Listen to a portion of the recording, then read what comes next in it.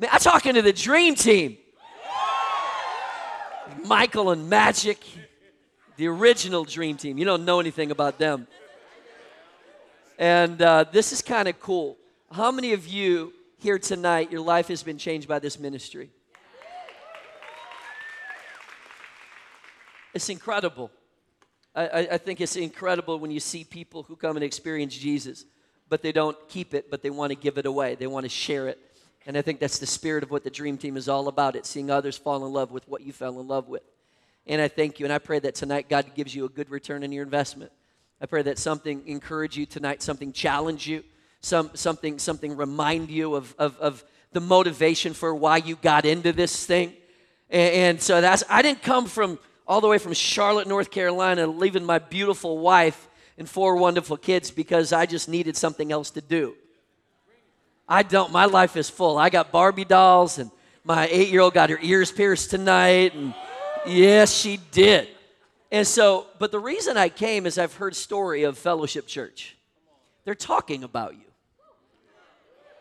you. They're talking about your pastors. I've literally had 3 different conversations in the last 6 months from different people like, have you heard about what's happening in Antioch? I'm like, where is that? I mean, can anything good?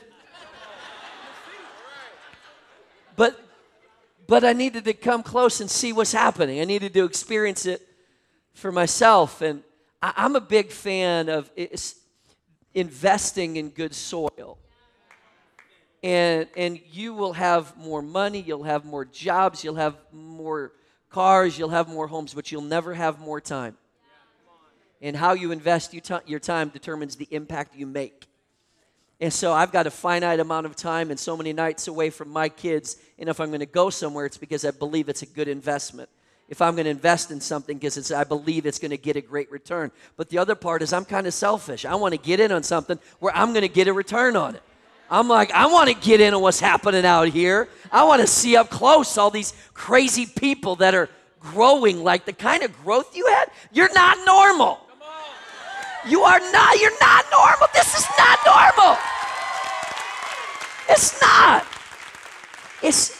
Look at your neighbor, say, you're not normal. Now look at your other neighbor, your second favorite person, and tell him you're not normal. You're really not. But when you live in your skin, you fail to see your uniqueness. When you live and you look at that person in the mirror, you start to become so familiar with it, you start to see the uniqueness of it. And my fear is some of you have lost the ability to see how unique God has created you. And what you see is ordinary, God created as extraordinary. It's like my 11-year-old son, his name is Corbin. And he's like this tall. I'm pretty short if you can't tell. And so vertically challenged. And so my 11-year-old, every time somebody seems like, you're getting so tall. And his answer is, I'm not any taller than I was yesterday. Because he lives in it every day. And he doesn't see the growth because it's happening so incremental, it doesn't happen in his eyes. But when others look and they're like, man, you've gotten so big. Because sometimes you need somebody to remind you how far you've come. Some of you need somebody to look at you and say, look how far you've come. Look what God has done in your life. Look who you used to be. Look. And so can you remember where life used to be and what you used to do? Look at where God has brought you. How many of you have been a part of this ministry for 10 years or more? You remember back to what it looked like? Oh, yeah. It's like you look back and you're like, I wore that 10 years ago. Like, I styled my hair like that 10 years ago. Look how far you've come. And I just want to be a voice from the outside to come in and say, you're not normal, you're unique, and God created you to be set apart for something great.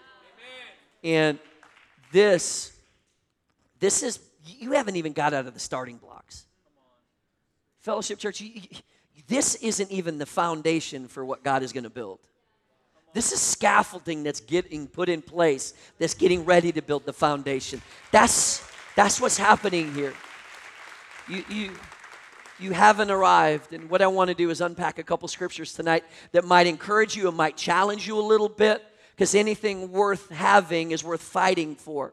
And some of you know what it's like to be in a fight. You're a fighter. You used to get in fights with everybody. But when you came to the Lord, you're like, oh, it's supposed to be all nice for Jesus. Well, no.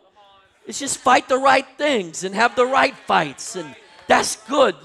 I'm a little bit more of a mafia kind of pastor. I'm a little more along that line. So I'm going to be in John chapter 2. If you brought your Bible, we'll have it on the screen for you. And I want to look at a couple verses of Scripture because I think I have a specific assignment tonight to deposit something in you and to talk to you about miracles. I want to talk about messy miracles. Messy miracles. And some of you are standing in the midst of a miracle, but you see it as ordinary. But God gave you front row access to a move of God. It's kind of like, do they have Krispy Kreme donut here? I grew up in Minnesota, and we didn't have Krispy Kreme donuts. And the first time I moved to North Carolina, a buddy of mine, his name was Walt. Walt said, let's go get a donut, but it's like it's midnight. And I'm like, I have no point of reference. I'm like, why would we go to a grocery store and buy these things in styrofoam containers and eat them? And he said, you've never been to Krispy Kreme, have you? I'm like, well, no, what is this you speak of? Speak to me. Tell me these truths you have. And so you drive up and you see the hot sign at the distance. It's this like lighthouse that's calling you into its harbors of safety and joy. And you're just, and you see all the cars and the buzz, and then you open the door and you smell this whole thing, and you're like, what have I been missing out on? This is amazing. And then you see the conveyor belt of love that's just oozing goodness,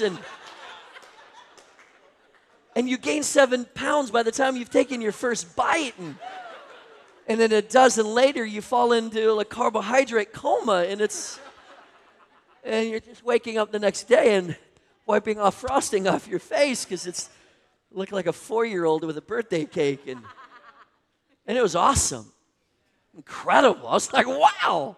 And I look at the lady behind the counter, and I was like, you must love it when the hot sign's on. She goes, I hate it. I was, oh, you're not the owner. You're an employee. So are you an owner or an employee? Because the dream team is about ownership. God created you to be owners.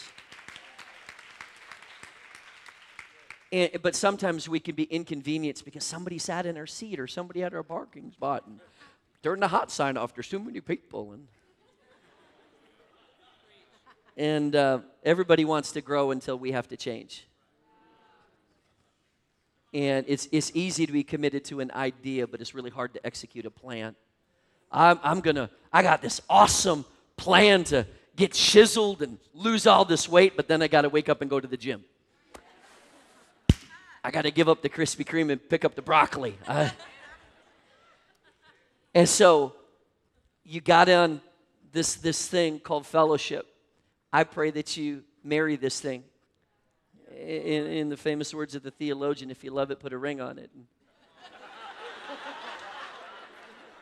And some of you are so invested. Some of you, you're dating it. And tonight will be a night of commitment. And you know if I'm talking to you because you're not tithing. You're participating verbally, but you're not participating financially in this ministry. And you're robbing your family of a blessing because you're not prioritizing your finances under the authority of God's house. And you know you've got more in you. You know you've got more in you. Some of you, you're giving everything you can, and you are so exhausted in the best way. You're being poured out as a drink offering, as Jesus talked about. And so, but tonight, I pray that it be a night of renewed commitment. Every time I do a wedding and I'm getting ready to do the vows with the husband and the wife, I make everybody who's there at the wedding grab the hand of their beloved. Because what I tell them is once upon a time, you stood with your spouse and you made vows declaring what you would and would not do in front of God. And what has happened is the enemy has talked you out of what God talked you into, and you have slowly withdrawn your heart a little bit at a time every day, and now you're no longer engaged in the marriage. Oh, yeah, we just talk like that. But grabbing the hand of somebody you just had an argument with kind of accelerates the commitment. And then as they recite their vows for the first time, it reminds you of the vows that you made once upon a time. Amen. It's an opportunity to remember the commitment that you made. I pray that tonight is one of those nights. We need to jump into the scripture. I'm going to take way too long. John chapter 2, it says on the third day. I love it. Something good is about to happen. Because third day, I heard something about third day. I heard that something miraculous happens on the third day. On the third day, a wedding took place at Cana in Galilee. Jesus' mother was there. And Jesus and his disciples had also been invited to the wedding when the wine was gone. Say, problem. When the wine was gone, Jesus' mother said to them, they have no more wine. Pretty incredible. Mary was obviously a relative of this person getting married, because in that time, if there's a wedding going on, if you're directly connected, you don't even need an invitation. You're just expected to be there. It's kind of like, of course, you're going to be there at Sunday lunch, because it's what our family always does. But now you're involved in this thing called fellowship church, and now you're being forced with a decision. Do I honor what my family has done for generations, or do we be a part of what God wants to do in future generations? Oh, this is a problem. I don't know what to do. What am I going to do? But Mary shows up because it's the obligatory invitation. And it says Jesus had also been invited to the wedding. It's a really good question. Have you invited Jesus? Have you invited Jesus? Now, I'm not talking about I gave my life to the Lord by and by till glory comes and I get my celestial pass. I'm not talking about salvation. I'm talking about this wedding took place at a house. And what they're doing is they're saying, Jesus, we give you access to everything. Because what happens in our private spaces is we can create rooms where we close the door and we say, Jesus, welcome to our house, but just don't go in that room. Because like if somebody's coming to your house, what do you quickly do? You start throwing stuff in the rooms and kicking it in there and shoving it in up against the closet, and you're praying they don't open the door. Like, don't go in there! Hey, no! Down here! But have you invited Jesus in to all the rooms? Or could I grab your phone and start looking through it, and would you be praying that you cleared your history? Would it be the space of like, I know you're disenfranchised with your husband, but why are you kind of researching that guy on Facebook from 15 years ago? I mean, I don't know. We just kind of keep it real, because I want to see you reach your full potential in Christ, and you will forfeit way more than the enemy will steal. And what happens is when we compromise areas and spaces in our life, it becomes unblessable, because I said, God, I don't want you in this space.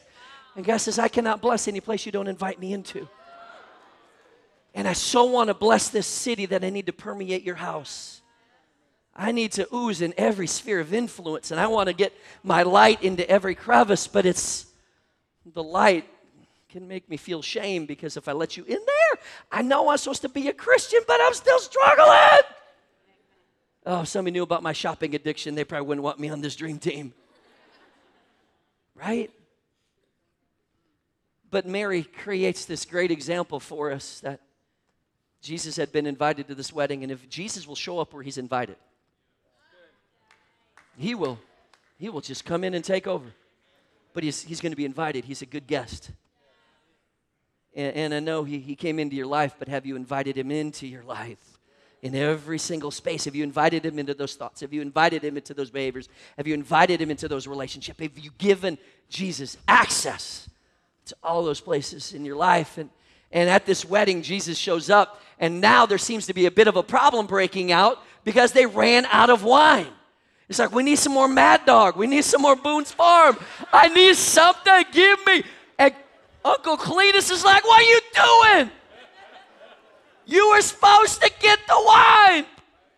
Problem. And obviously, Jesus would rebuke this, that how dare these pagans drink wine, because real Christians don't struggle with things. So obviously, Jesus leaves the party and he's out, because Jesus wouldn't hang out with those kind of people. That's the fairy tale Jesus we tell, that he would reject these people. But you mean Jesus would meet a need of somebody wanting more booze? It doesn't make sense. That messes with my theology. And some of you skip over that because in your theology, Jesus doesn't do that stuff. But Jesus does that stuff. And here's the thing. Picture this scene going down.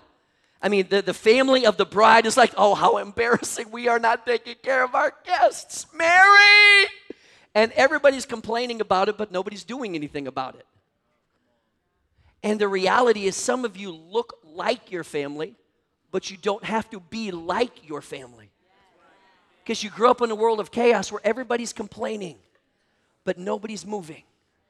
And Mary demonstrates a capacity that all of us would do well to learn from. She actually does something about the problem rather than complaining about it. And some of you are sitting in a place of complaining, but you're not doing anything about it.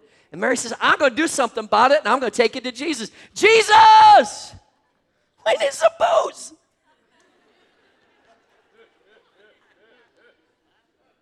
In verse 4, this is the funniest part of this is one of the funniest verses in the Bible to me.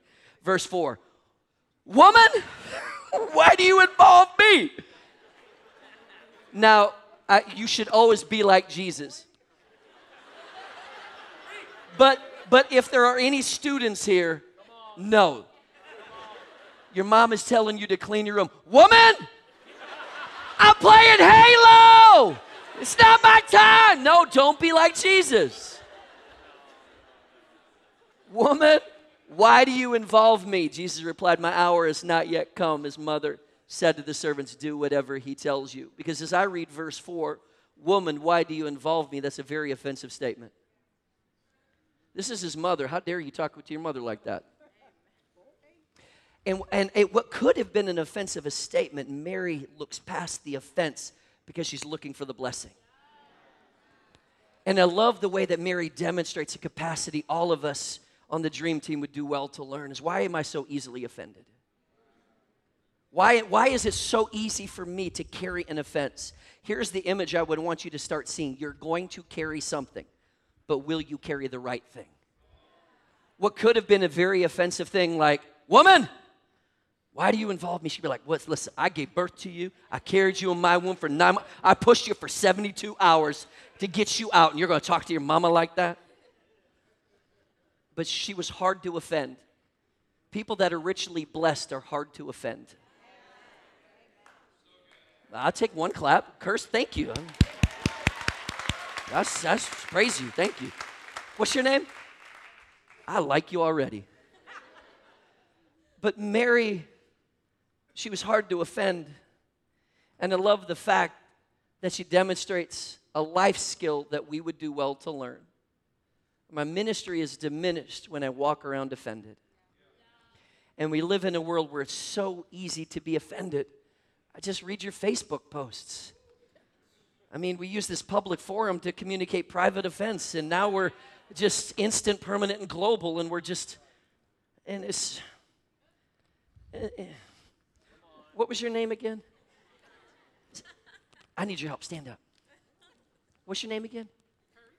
What is it? Pert? Hi, Pert. You can set your notebook down. I'm going to give you my Bible. Pert, use both your hands and hold on to that Bible. Okay? Now, hold on to it tight. Now, I want you to grab this.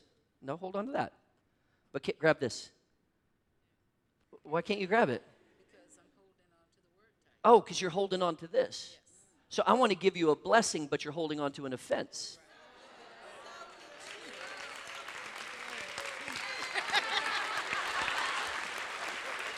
Thank you, Pert. But I cannot carry a blessing when I'm carrying an offense. And some of the very people that you are called to carry, you can't carry because of the offense you carry. And some of the people that are we're most easily offended by are the ones that are closest to us. And what happens when we carry an offense is we withdraw from the relationship. And now we lose an opportunity to minister because of the offense we're carrying. You're going to carry something. You're going to. But it's your choice. What will you carry? Messy miracles. Ministry is messy. My gosh, you want to start getting involved in people's lives? Woo! Lord Jesus, I want to harvest, but I don't want problems. Lord God, I want to reach the city, but don't bring crazy people. And then you show up.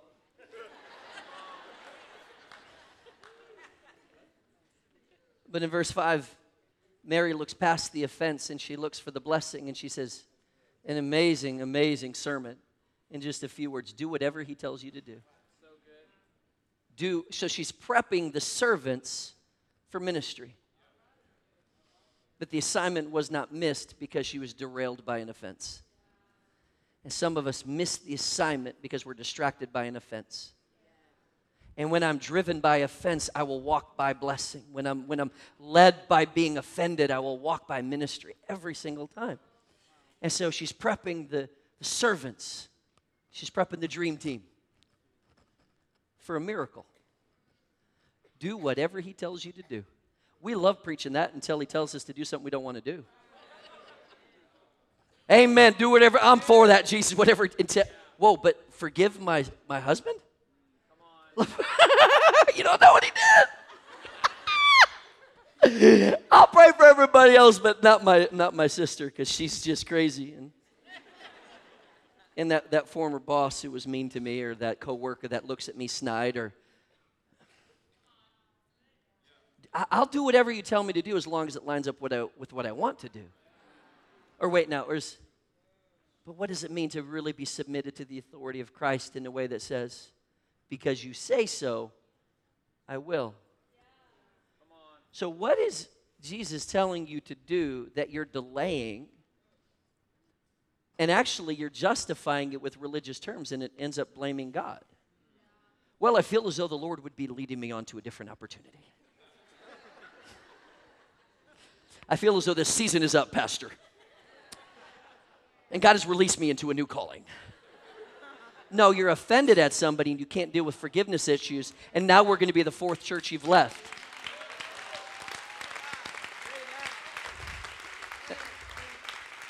Do whatever he tells you to do. And when you start living in that place, rather than passing on generational curse, I now start to pass on generational blessing. Because I create a pattern of obedience. And delayed obedience is disobedience. What is God telling you to do? Like, what is he telling you to do? Like, but I get so busy listening to noise, I don't hear his voice. And I kind of drown it out with busyness. Do whatever he tells you to do. And when you hear that, you need to start leaning forward because, something good's about to happen.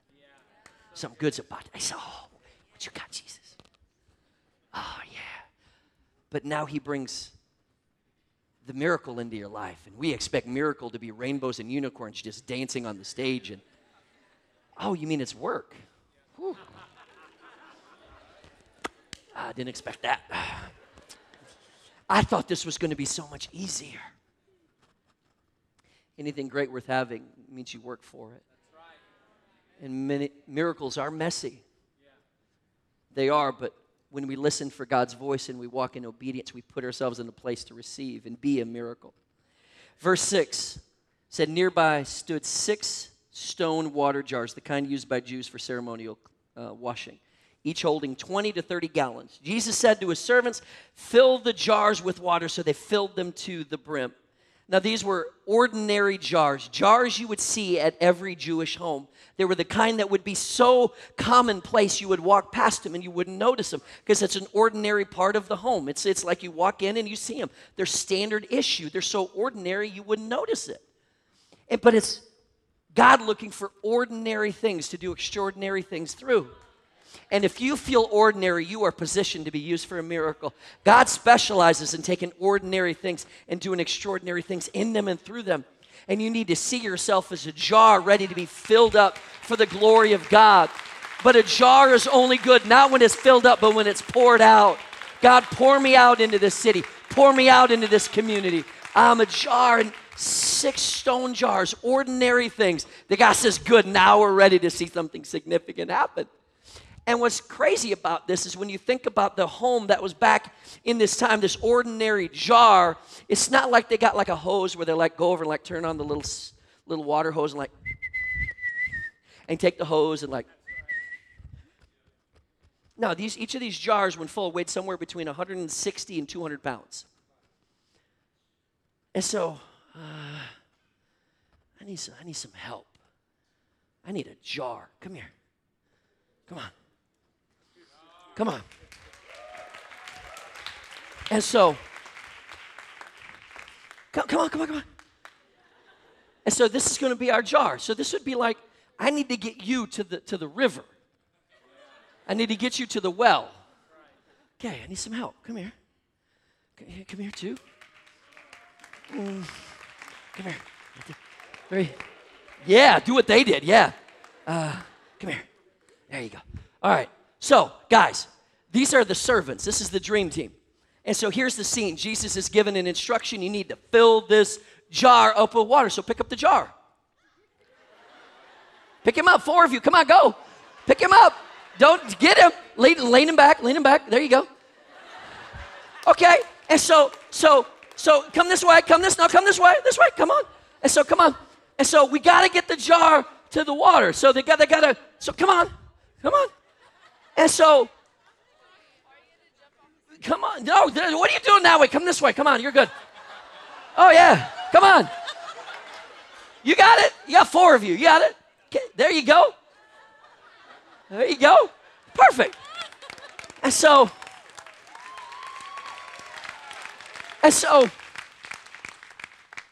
following Jesus is not easy.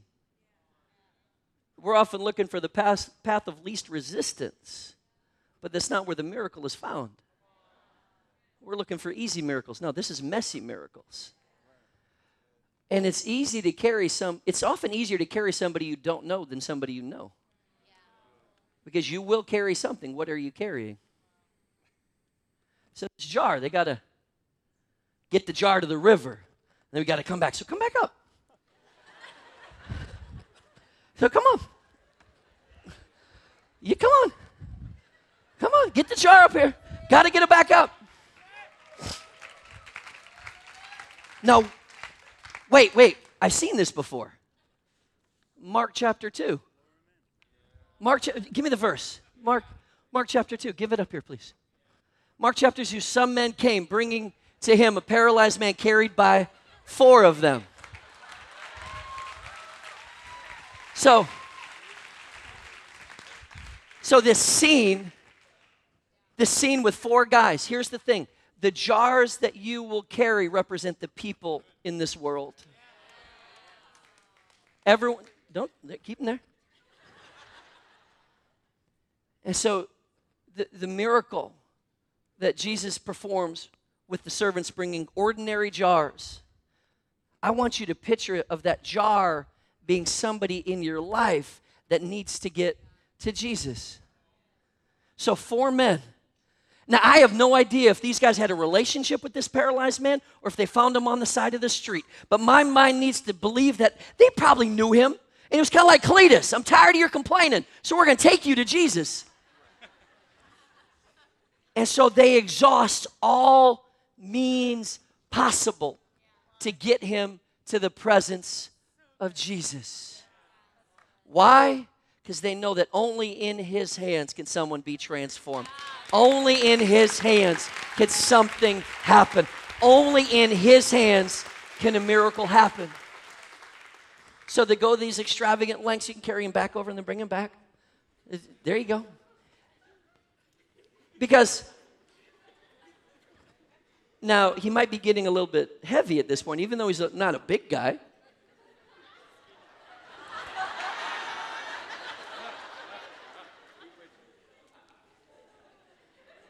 There you go. You're doing good. Okay? You can hold it right there. But what I want you to see is every one of the people that God has given you access to is a jar. Yeah. But you'll never carry a jar you're offended by. And these jars were made out of clay, and they're not smooth and glazed over. This is rough. It's, it's, it's the kind of jar that will cut your arms. But if you drop it because of the discomfort, you lose the miracle. And some of you have dropped people because it became a little painful. What did you sign up for? And the miracle in John chapter 2 is the water turned into wine. And by the time they got it to Jesus, they tasted it, and it was the best stuff. Save the best for last, it says. Now, when did that water turn into wine? I don't know. Here's what I believe, though, is every step, it starts to become the water's changing color. Every step. I believe it changed along the way. And I believe that every step that you keep moving this thing, I believe the miracle happened along the way. It wasn't once it got to Jesus. I believe it was happening along the way. I believe that's the way God works. I believe that's the way God moves. And it's happening along the way. But the ones who were standing in the mess were the ones who were able to see the miracle. Dream team. You are the ones that have to put up with the mess, but you are the ones that get the front row seat to a miracle. God has put you in a place to see miracles, and He's put you in a place to be carriers of miracles, to carry jars into the presence of Jesus. And I believe that when you start walking with the jar, every step you take, I know it's hard, and I know it's painful, and I know I don't want to do this, but every step, it starts to change. And once they got it over to Jesus, He said, let me see it. And there it had fully transformed. Amen. And the miracle happened. They were carriers of a miracle, but it is a messy miracle. Would you give it up for these guys? Thank you, guys. It's messy miracles. But I'll drop a jar I'm offended by. I won't carry a jar that hurts. Are you a person that's easy to offend? Because God has put some jars in your life that need to get into the presence of Jesus. And He's positioned you uniquely to have access to those relationships. Because He says, I need to get what I have in me, in them. But you participate in the miracle. You are involved in the miracle. And that's what you get a chance to do, fellowship. You get a chance to be carriers of Christ. You get a chance to be ambassadors of the good things of Jesus. And I love the excellence that is demonstrated this in verse 7. Verse 7, it says this, and this inspires me. And this is what I think epitomizes you guys, because I think this describes the dream team. Verse 7, it says, so they filled them to the brim. They took it all the way to the top. They didn't stop short. They did everything they could. They took it over the top. Are you the kind of person who does it to the brim, or you just do it a little bit? I believe that this is a room full of people who do it to the brim. They do it to the level of excellence that honors God. It inspires people. You're going to do it to the brim. Why? Because you know what Jesus is doing along the way, and what inspires you to keep moving is you know that Jesus is moving along the way. And if I focus on His miracle, I won't walk away because of the pain. But what does it mean for you tonight to be hard to offend? Is there somebody that you're carrying an offense for that God has called you to carry? I've got to drop what's in my hand so I can carry what is in God's hands. What does it mean for you, Dream Team? I know this group is committed to reaching the city. I know you are. But sometimes time can talk you out of it, and past hurts are so deep, you don't feel like you can ever look past it. I'm not talking about staying in destructive and abusive relationships, but I am talking about how do I work on the internal attitude of my heart so that I don't live in offense. Your willingness to reach this city is indicated by your willingness to let go of an offense. God, we want to reach this city. Will I let you reach the deepest parts of my heart? Those people in your life are jars. Every one of them is precious to God, uniquely made. Beautiful in His sight. And God says, I gave you access to them servants, and if you're listening to me, you'll bring them to me. Fill them up, bring them to me. And as I was preparing for this, I couldn't help but get out of my mind another passage about jars. 2 Kings 4. It's one of my favorite verses. One of my favorite stories. 2 Kings 4, verse 1. It says, the wife of a man from the company of the prophets cried out to Elijah, your servant, my husband, is dead. And you know that he revered the Lord. But now his creditor is coming to take my 2 boys as his slave. Amex and Visa are stacked up so high, they're coming to take my kids as collateral. I talk about a problem. God, I'm so done with this thing. I've got nothing left. I'm losing my family. And some of you know what it's like because you're sitting in the midst of a struggle and it feels like you're losing your family and you are at your wits' end and you don't know what to do. And you are crying out, Pastor, what are we going to do? I need help. And she goes to the man of God. She goes the right direction. I don't know if it's her first choice or her last option. Whether it's your first choice or your last option to be here tonight, you made a great decision. Whether it's the first or the last, God loves you whenever you come to Him. And He loves you when you come to Him, and He's going to love you just like you are. And the woman goes to the man of God, knowing that the need she has can only be satisfied in the presence of God. I've tried solving it in my own strength. I've tried shoving other things into that hole, but it's not satisfying and it's not sustaining. And I'm broken and I'm empty and I'm coming to you, man of God.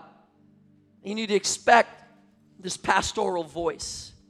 You'd expect him to pay her bills. And it's funny, he replied to her, how can I help you? Sounds a little bit like he's being offensive. Like I'm down on my last resort here, and I'm coming to you, and you're like, how can I help you?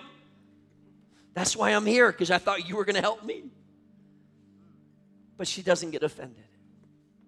And the prophet says, tell me, what do you have in your house? What do you have? And her response is fascinating. Your servant has nothing there at all, she said. Because often when we look to the need, we think the limited amounts we have is insufficient. God says, I don't need a lot of faith. I just need a little bit. Just a mustard seed. If you just got a little bit. I don't need a whole lot to work my miracle in your life, but you have to acknowledge the little you have before I bring you anything. I got nothing except a little bit of oil. That's all I need. The oil represents the Spirit of God. What do you have? Nothing. Except, I got nothing left. I got nothing left for my husband. Except a memory of a covenant we made. Got nothing left for my mom. She walked. But I do have this one thought. And when we start to acknowledge the little we have, we position ourselves to be filled up. And I want to pour something into your life, but I cannot do it on a vessel with a lid on top. And a fence is a lid on top of the jar. And God says, I want to bring this oil into your life. And Elijah said, verse 3, go around and ask all your neighbors for empty jars. So you want me to do like a recycling thing? Give the jars in for money? No, that's not it. Now catch the miracle that he's going to bring into her life. But it's not a passive miracle, it's an active miracle. You participate in the miracle. Miracles don't fall down from heaven, they're dug out of the dirt. And I'm sitting here, Lord, bring me a miracle. And he's saying, pick up that shovel and get to work. You need to do something. I want to bring it into your life, but you have to participate in it. That's the gospel. Grace is free, but it costs Jesus everything. And he wants us to position ourselves to work towards it. Go around, ask your neighbors for jars. Don't ask for just a few. Then go inside and shut the door behind you and your sons. Pour oil into the jars, and as each is full, put it to one side. She left him and shut the door behind her and her sons. They brought the jars to her, and she kept pouring. The oil represents the Spirit of God. It's a limitless supply. Unlimited. Can never be exhausted. God says, I have way more supply than you have jars. I've got so much supply, and I want to bring it into your life, but you have not created a vessel to contain it. And those jars with lids on them, I can't put anything in them. And she said, puts them to the side. And verse 6, when all the jars were full, she said to her son, bring me another one. But he replied, there is not a jar left. Then the oil stopped flowing. Fellowship Church, I would speak over you that the heart of our Father wants to pour out oil into this city. But He's looking for jars to contain it. And the work of the dream team is not to set up a building, it's to bring people into His presence. You are being distributed. You are being sent into this community to gather jars. And I speak over you, fellowship, that as long as you keep bringing jars, the oil will never stop flowing. It is limitless. It is available. It wants to be poured into this city, but it has to have a vessel to contain it. But the jars are in your hands. God, don't stop pouring your oil. And He says, then don't stop bringing the jars. Because as long as you keep bringing the jar, I'll keep supplying the oil. It will never end. So fellowship, what does it mean for you to get on a recycling program? Can you think of at least one jar in your life right now? Would you stand to your feet? I feel like this is a moment that God has set apart for you to do some serious work. As you picture that jar in your heart, does it have a face and does it have a name? Who is it to you? Is it your dad? Is it your brother? Is it your spouse? Is it your coworker? Is it your best friend? Who is it to you? And ask you the question,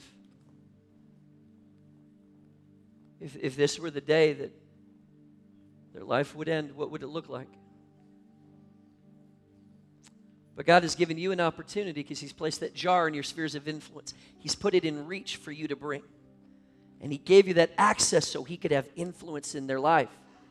But you have to participate in this thing. Would you close your eyes?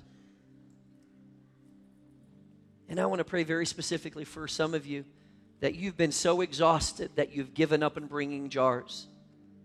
And you are not taking advantage and opportunity to exhaust the relationships that God has given you access to.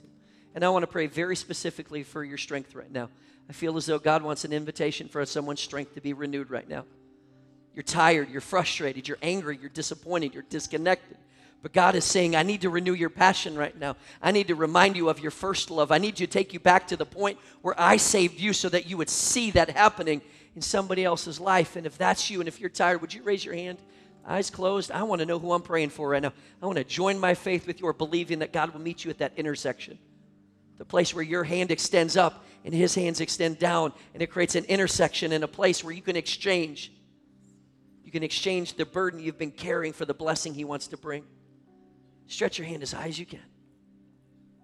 So, Father God, we declare that these sons and daughters, these ambassadors of the good news of Jesus, these people you set apart for the work of the ministry, prophets, evangelists, pastors, and teachers, people that have been anointed, their hands are anointed, their feet are anointed, their lips are anointed. I pray for their strength right now. Some of them are tired. Some of them have disconnected. Some of them have given up. They've said they've had enough and they cannot do it any longer. But because you say so, we will. And God, we declare that we will walk in obedience, that what you say to do, we will hear and we will respond, and we will enter back into those places we have left, believing that your favor goes before us, believing that provision is in the place where we embrace what you have called us to do. So God, bless your people. Anoint them, Lord. And if you're comfortable, would you raise both of your hands right now, everybody in this room? Lord, we thank you. Thank you for setting in place scaffolding to build something so significant the city would see the heart of Jesus. Thank you that it's a scaffolding in a building that is being stretched so high that the banner of Jesus will fly high above this city, all above the decay, all above the sin, above all of the shame. But God, that will happen through the efforts of these people. And as we stretch our hands towards you, we position ourselves, we posture ourselves in a place to be submitted to your glory. So God, remind us tonight of your love. Let us feel your grace. But God, send them out into this city to bring jars into your presence. Release them into the ministry that you created them for. God, they will go back into those relationships and they will declare the goodness of our God. We love you. We thank you. And we celebrate your mighty and matchless name. And all God's people said, amen. And put your hands together and celebrate the goodness of our God.